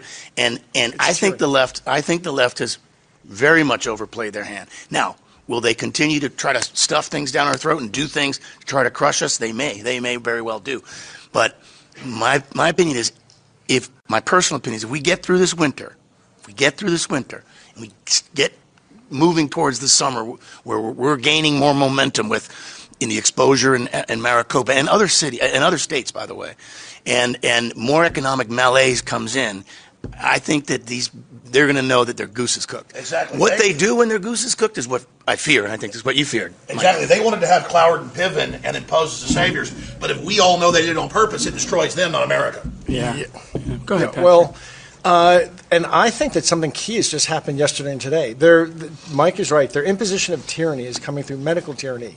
But we have, through an open source lawfare movement, and do you know Tori, by the way, the podcaster Tori? Anyway, there's this woman out there with this big podcast that has created an open source lawfare movement, got 50 Supreme Court, state Supreme Court cases filed against vax mandates and mask mandates, some federal cases, Simone Gold from American Frontline Doctors, other cases. Those are actually, just in the last week, they're winning, and the Fifth Circuit Court of Appeals. Great. Read the filing. Post that online because the judge is masterful in his filing. And he supported the TRO that he granted a week or 10 days ago. He supported it with a blistering decision. The decision spanks. I actually felt a little bad for the other guys. It spanks them so badly for outrageous constitutional overreach. Well, the signal that federal decision sends across all the DOD and everywhere else means that battle. We've broken their momentum in that battle. Yeah. That's a big win. Yeah, and read that. I mean, and post that decision because the judge. I actually, it's when I get some time here in the next 24 hours, I'm going to go look at who that judge is because to me, that's a judge that is actually using the Constitution the way it was designed to be used. When we think about territory or sovereignty, right? We say states have sovereign rights. We have borders that have sovereign rights. Your body is a sovereign thing, right? So the tyranny, this health tyranny that is being imposed on us. So the one thing that sort of a big thing, and our founders always talked about it, but the biggest enemy of liberty is tyranny. And so when we see what is happening in our government today, you can't describe it any other way than tyranny, whether it's education, health, the illegals that are crossing into this country. It's the rising rates of crime. It's this allowance of tyranny to come into the fabric of America, and that will destroy the liberties that we cherish. And I always get accused of being a worst case guy, but that's my nature, because I've been trained like that in my military days, because I know the kind of enemies that I have faced, and these are the purest of evil. I mean, if you ever thought that evil existed, trust me, evil exists, and it exists right here at home. It exists in this country right now. So when we talk about enemies, foreign and domestic, I know the enemy's foreign. And now I know the enemy's domestic, and the people of this country are starting to see it. And one of those enemies is described as tyranny. And tyranny in the different branches of our government, tyranny in the kind of institutions that were created. And as Patrick just highlighted, from World War II to now, it's probably not 3 times the size. It's probably 5 times the size that our government has grown since 1950. Okay? And they can go look those numbers up. I'll bet you those numbers are accurate. The divine is waiting for you. God is waiting for you. Oh my God, he's talking about God. Stop. So I want you guys, first of all, oh my gosh, just seeing his face was incredible. He was kind of upset. I wanted to tell you about these lawsuits. So here's how they're going. So as far as it was very important that we file these mask mandate federal suits. It doesn't matter if you lose. You don't seem to get that. We've said that before many, many times. A loss is a win. So, I'm going to tell you guys what my lawsuits are doing. And I know a lot of other ones are just sitting there. Other ones are getting dismissed. It does not matter. You've just made history. Okay. Your name is now case law, dismissed or not, first of all. So be very proud of it. Second of all, my writ of mandamus in the Supreme Court of Ohio, right, was dismissed. But here's the kicker. Since the Supreme Court also has the son of DeWine, who was the one that concurred to have it dismissed, the weird thing is it said it was dismissed on the merits, but they didn't say why. See, if you dismiss a case on the merits, you write an opinion. Apparently, all of them had a chat. One didn't want to even touch it. The conservative judge stayed out of it. He didn't even put yes, no, nothing. He was just pissed, right? He abstained. It's so weird. And there was no opinion. But the good thing is that I noticed one thing. You remember that constitutional lawyer that pulled out? Well, in her filing, she had put exactly how and where I should take the case. So now that it was dismissed in the Supreme Court of Ohio, it allows me to take that writ of mandamus and drop it into federal court. That way I could take it up to the Sixth Circuit and further if the federal court in Ohio doesn't look at it. So see, there's always a process. Like, for example, my federal case with the school board, I appealed directly to the 6th District. And right now, the Mayfield School District is fucked, because if the federal judge doesn't force them to stop masks, the Supreme Court will, because there's already a case that has been filed by all of the attorney generals in the 6th Circuit, right? And now they're fucked either way. You see how this works? The loss is actually a win too. You win both ways. If you lose, you win. If you win, you win. That's the way it is. This is how it works in law. I know a lot of people like to win, but I didn't ask for money. I just asked for them to get their shit together and do it. And the thing is, if the Supreme Court of Ohio said no, now I appealed to the federal court and said he didn't fucking let me do that to his daddy. That's number one. Right? His son was on there. Governor DeWine's son said my case shouldn't proceed. Right? And they judged it on the merits and they didn't. And here's how I should file it. And you know what? I know that there's 1, 2, 3 people in Ohio that already got fired for that. So they're going to be added in as plaintiffs with me now. It's game over. It's game over. I put a temporary restraining order. I come in there, not temporary restraining order. It would be a preliminary injunction according to the attorney general. And I use that and it's boom, done. If the federal court doesn't take it, then I appeal to the Sixth Circuit. That's the Supreme Court. And that's how it happens. Pretty interesting, right? See, that's the thing. A lot of people, when they file cases, they hope they win, right? Of course you hope you win when you sue people for money, right? Because you want to get your money back. You want to get paid back for the damages and blah, blah, blah. But here we're not asking for damages. We're telling them, do your fucking job, bitches. Stop implementing these unconstitutional measures. Stop superimposing tyranny. But on the other hand, it has to come from the people and not from the statesman. Because when a statesman makes that win for you, they control and sequester the power, and it's not people. This is key. This is very key.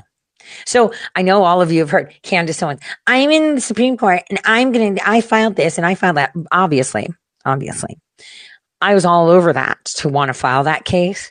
And I dripped it to 3 different individuals of, hey, we should do this. Private companies should be filing, not people, in the Supreme Court.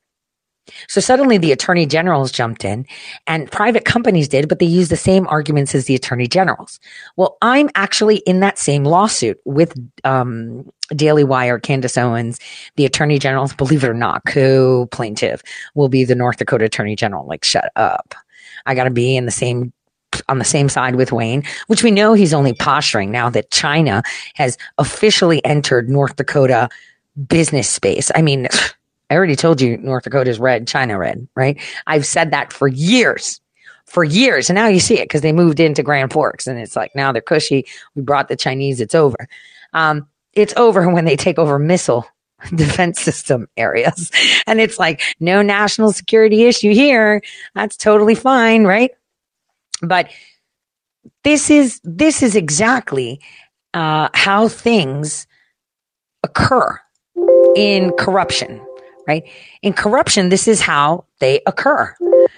They occur in matters, in ways that you have to get crafty in order to fight them. Corrupt people don't like to be called out. That's number one. Corrupt people will change what they have to say if the wind isn't blowing the way they want it to blow, right? They will flippity flop, change sides, hate you, love you, hate you, love you, hate you, love you. You know what's the better one? It's so much better when someone hates you and then they love you. Because then you know the transition has happened. Those two feelings about hate and love are very close together. They have the same intensity, almost the same exact emotion. It's just fueled by a fire that is just slightly different. But the minute it goes from hate to love, it's unconditional after that. Many of you in your life have seen that, where you hate someone, you talk so much shit about them, you can't stand them, you hate them, and everything they do, they chew, and you're like, damn, look at that bitch eating her cookies like that. You know, why is she chewing like that? Why does she look at me like that, right? And then suddenly you become friends. They're your friends till the end of time after that. And that's because you did not understand your over emotional output, or how can I say, you felt like you were overreacting on emotions. Like they would get under your skin almost instantly, right? And you didn't understand it. What you didn't understand is that, you know, the hate that you felt was either envy or confusion as to why you felt like that, or something else. But once you make that transition to love, it's game over. Now, having said that, I wanted to show you guys this new graphic that we need to make go viral. Let me get it. This one. Now I'll wait for a most amazing cartoonist, right? EcoTunes to get this done. We need to get this to go viral. This is that's actually a statue in Warsaw. So weird. Why would they have Winnie the Pooh and Piglet in Warsaw? That's so weird. Anyway, what I want you guys to remember is that you're in charge. It's not some president, some vice president, some senator, congressman, admiral, general, a businessman, non-businessman, or journalist. You're in fucking charge. Okay. And they and they report to you. Now, something weird happened today. There was it didn't happen today. It happened on November 5th, but something weird happened today that prompted me to remind you of Nancy Pelosi's press briefing after they decided to drop the vote on the spending bill. I just want you to listen to what she had to say here. Take a listen. To proceed down a path to advance a very historic and transformative agenda.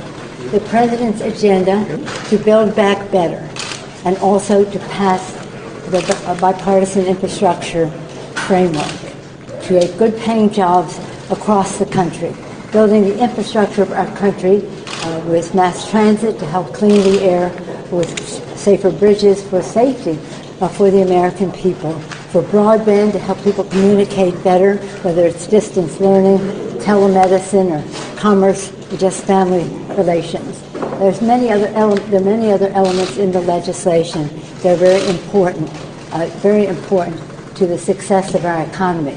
But in order to build back better, we want to do that and pass the Build Back Better bill. I call it Build Back Better for women because it makes a big difference in being transformative for women in the workplace. We had hoped to be able to bring both bills to the floor today. Some members want more clarification or validation of numbers that have been put forth, that it's top line, that it is fully paid for, and we honor that request. So today, we hope to pass the BIF and also the rule on Build Back Better with the idea that before Thanksgiving, it should take another week or so to get the numbers that they're requesting. As I don't know, that's how long it takes. And as we do, then we'll have a Thanksgiving gift for the American people. I do want to thank the Congressional Black Caucus for the creative alternative that they presented today that advances the agenda to do so in a way that, again, is historic and transformative. With that, I'll yield to the distinguished Democratic Majority Leader, the Majority Leader of the House, Mr. Hoyer. Thank you very much, Madam Speaker, and thank you, Jim Clyburn, for the hard work that you and your work organization, but you in particular, have put forward in terms of getting the work done. What is the work? The work is two bills.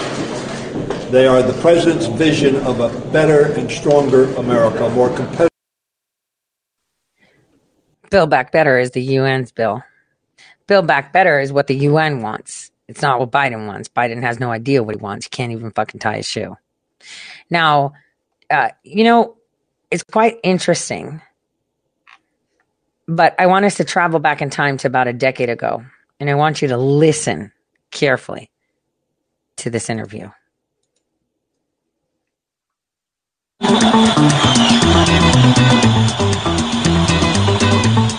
It's hard to outgrow a heavy Catholic upbringing. I certainly had that. I was an altar boy and all that stuff. Left it when I was about 13 or 14 and became interested in Asian philosophy. My sense of how the world works is very Taoist, which is to say Taoism became Chan, which in Japan was pronounced Zen. So it's I guess, a Zen sense of how the world works.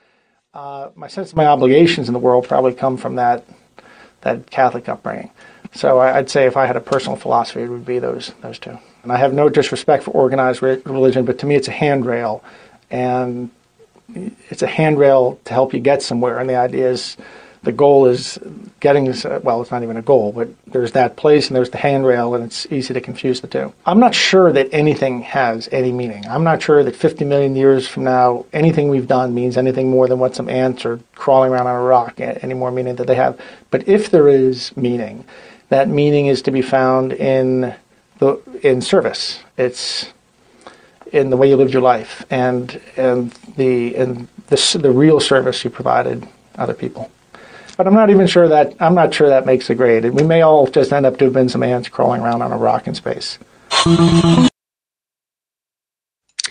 So that was Patrick Byrne's take. That was as high as the volume would go on that. On service. See, your life has more meaning when you're in service. When you're serving people, serving your community, serving your family. You know, my daughter today, she was like, Mom, you didn't even like sit down. You were there. You were cooking. You had a stove you've never baked in before. You had pies. You had people. You had kids running around. You know, it was like, it was chaotic. It was this. And I was like, it was magnificent because all I did was like serve people. And all I did was get to see people and have them around me. And those people emanated love, received love. It was perfect. The chaos is perfect. Those are the beautiful moments. I know a lot of people are like, yeah, well, if it was a catered dinner and you were sitting down and you had pretentious, you didn't have to worry about burning shit, meat thermometers, you know, cooking and all that stuff. Oh, it would be so much easier. But it's better when there's kids screaming and you're like, holy crap, are they killing each other? Right? That's the good stuff. You know, the good stuff is when there's, you know, kids spilling things over, running around, there's noise, there's music, there's chatter, there's this, there's that. I like that. That's life. See, the sterility of having no chaos is not, you know, it just doesn't give you color. It's there. And, you know, the kitchen is the heart of the household. So it was, you know, I'm really glad we found this home to have all my children in it, because the kitchen is first of all, I fell in love with the kitchen. The rest of the house needs a crap ton of work. But it's like, it's amazing how it's just the heart of the house, and you don't want it to be sterile. You want it to be loud and busy and chaotic, because you'll remember it. Hey, remember when, you know, they took the Grinch around and they were dragging each other around, the little kids? Oh, do you remember when, you know, Nyx came and she caused trouble or was running around like crazy or jumping around? Oh, do you remember when my cat did this or when Biscuit did that? That's the funny part. And I think that's something a lot of people are missing. The lovely sounds of life. We all make it so sterile. Just like arguments, just like, I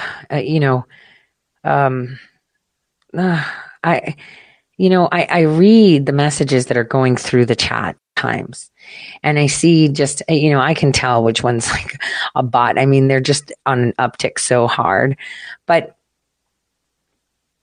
I see that a lot of people had a different view these past couple of days on many things. And a lot of people are asking me to chime in on various things. I never chime in on what to think on other people unless I'm directly affected by it, right? Not a lot of things affect me.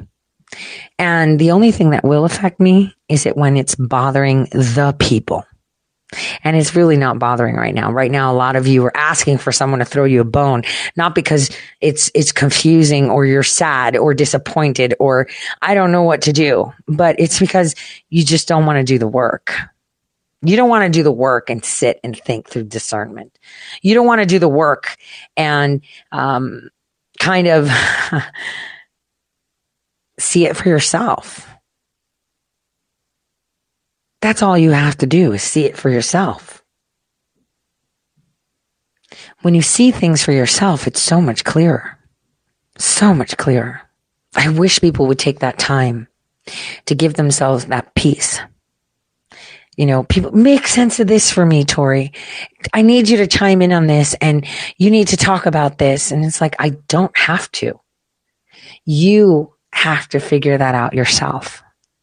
No one can dispel anything for you.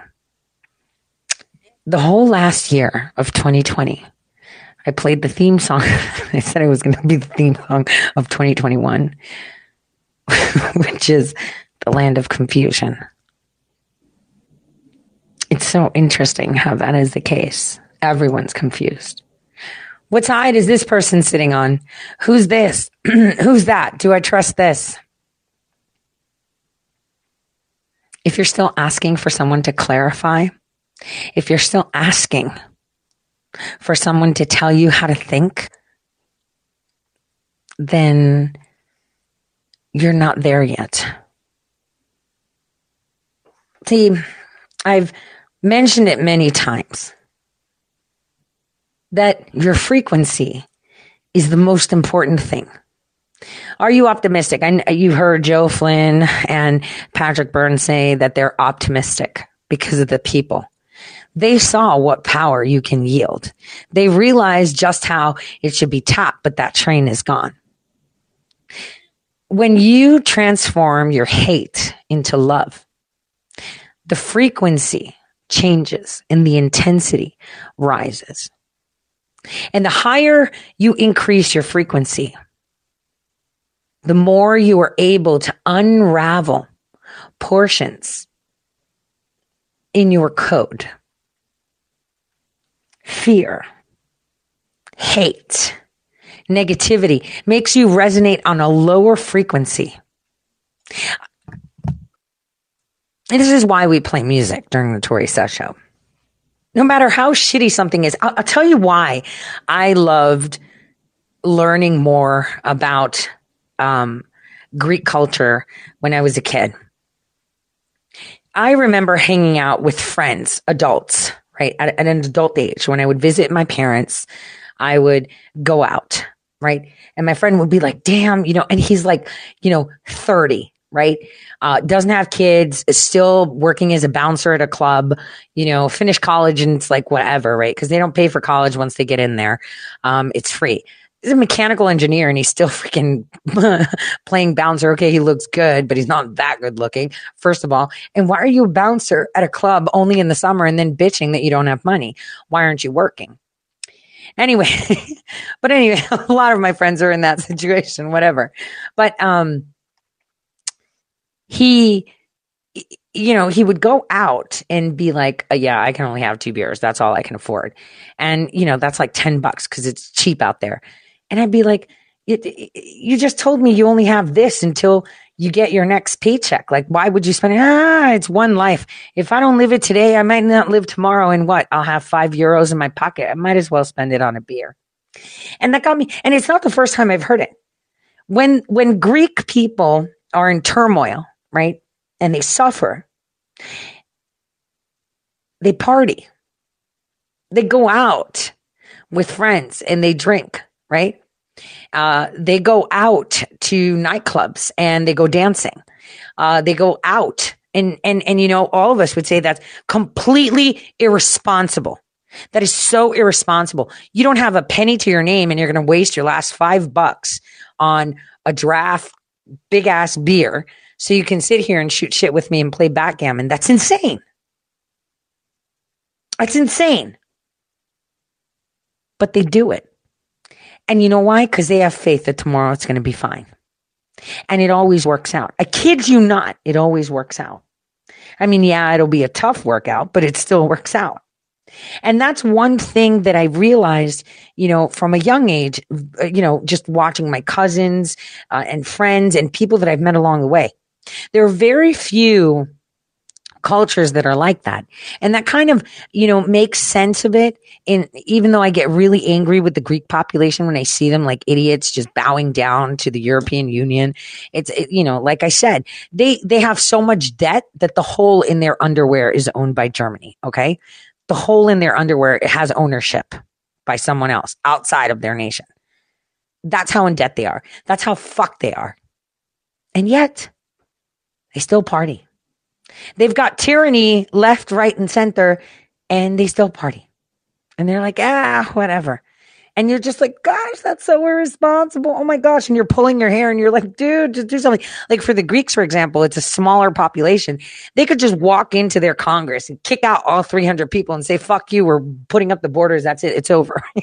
They could do that because they have the power to do that. Just like we have the power to change things. But they're not at that place right now. They're too busy like, whatever. Which is, it's probably because they're being opt. But think of it this way. If you think positive, you respond positively and you're like, yeah, I have 2 pennies to rub together, but tomorrow will be fine. things will just happen the way they're supposed to happen. I'm not worried about getting sick because guess what? I can't get sick. I'm not worried about being forced to do this because guess what? No one's going to force me to do it. And you just keep reaffirming that is and will be your reality. It's all about how you resonate. I've told you that your DNA, one thing I study in neurology, okay, there was a lecture where we were going through at the medical school on neurological effects, conditions, which was the first unit you took before neuroanatomy, even though we had already sliced the brains and did the whole, anatomical parts and the skulls and everything the semester prior to that. The next semester we were analyzing on a more micro level, I would say, the brain. And there was a guest lecturer from some university for that unit for that one day. And they were talking about memories. And I listened to them in awe as to how they have no idea how memories are stored. A lot of people say it's, you get foggy in the brain, there's Alzheimer's, and then you forget and shit gets erased. Then there's other people that look at certain aspects. They're like, oh, it gets stored in a filing cabinet kind of thing in a few cells in your brain. But that's not true. It's stored in every inch of your DNA. That junk DNA is memories of your ancestors, memories of you that you've created that get passed down and passed down and passed down. This is code. This is a system upon a system upon a system. And if your frequency is bunk, that system will break down.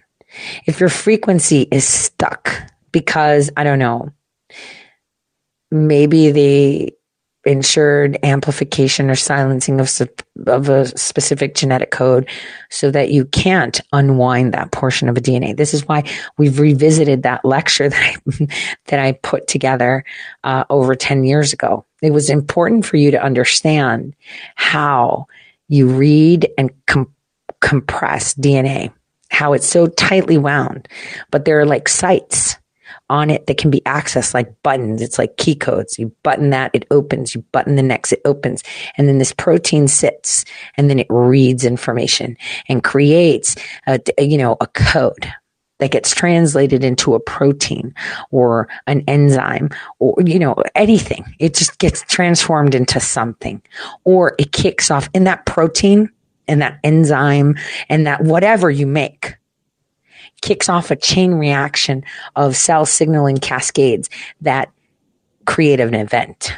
Just one ligand binding to a cell receptor can kick off hundreds of cell signaling pathways within the cell until it gets to the point where it's like, okay, now make this thing to read this portion of the DNA. Really. So it's really about how you resonate on frequency. Because one thing we noticed is, have you seen videos where they have frequency and then water responds in some way and it shakes like this and shakes like that? And sometimes it just straight vibrates. Sometimes it ripples, right? The same thing happens in your body. Remember, everything bathes in intracellular fluid. And the more you resonate higher, the more relaxed your DNA may be to be accessed. So I'm just going to mention that and leave that for now. Remember that today we live in a society where tyranny seems to be it. And a lot of people are terrified about inflation causing high prices. This is because they want the economy to collapse. This is because they want to hack to change it all. But you can feel the change happening, and it's definitely happening. On that note, thank you to everyone that came by and stopped into my home for Thanksgiving. I had an amazing time meeting our very own Dianon. That was incredible. Sharing food, breaking bread with all these people. I had Grant and his family over. It was so much fun being with Millie and the kids. I miss the kids so much. It was incredible. I hope all of you had a blessed one. And I can't wait for next week. On that note, God bless everyone. I'll see you guys. We'll talk on Sunday for movie night. God bless.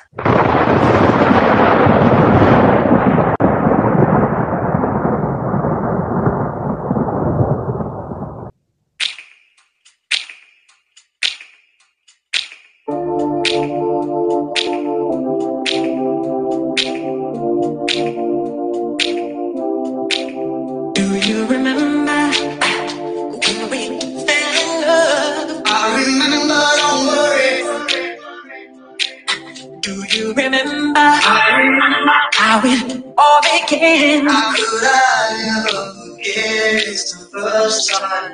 Do you remember? I can feel it. I can feel it again. I can feel it coming in the air. I can feel it. I can feel it. I can feel it. It's coming in the air. Remember the time we had. You remember the time? How could I ever forget? You remember the time we had? You remember the time? How could I ever forget? Coming in the air tonight. We had. You remember? Coming in the air tonight. The first time we our best time turned into nighttime. I think gonna find mine shining like the skyline. Wish I could rewind time and be playing in my mind, playing in my mind. Oh no, you'll never know this love and how it feels. I never thought love at first sight would feel so real. You brought emotions out I couldn't feel. It's the first time. Do you remember? I can feel it. I can feel it again. I can feel it coming in the air. I can feel it. I can feel it. I can feel it.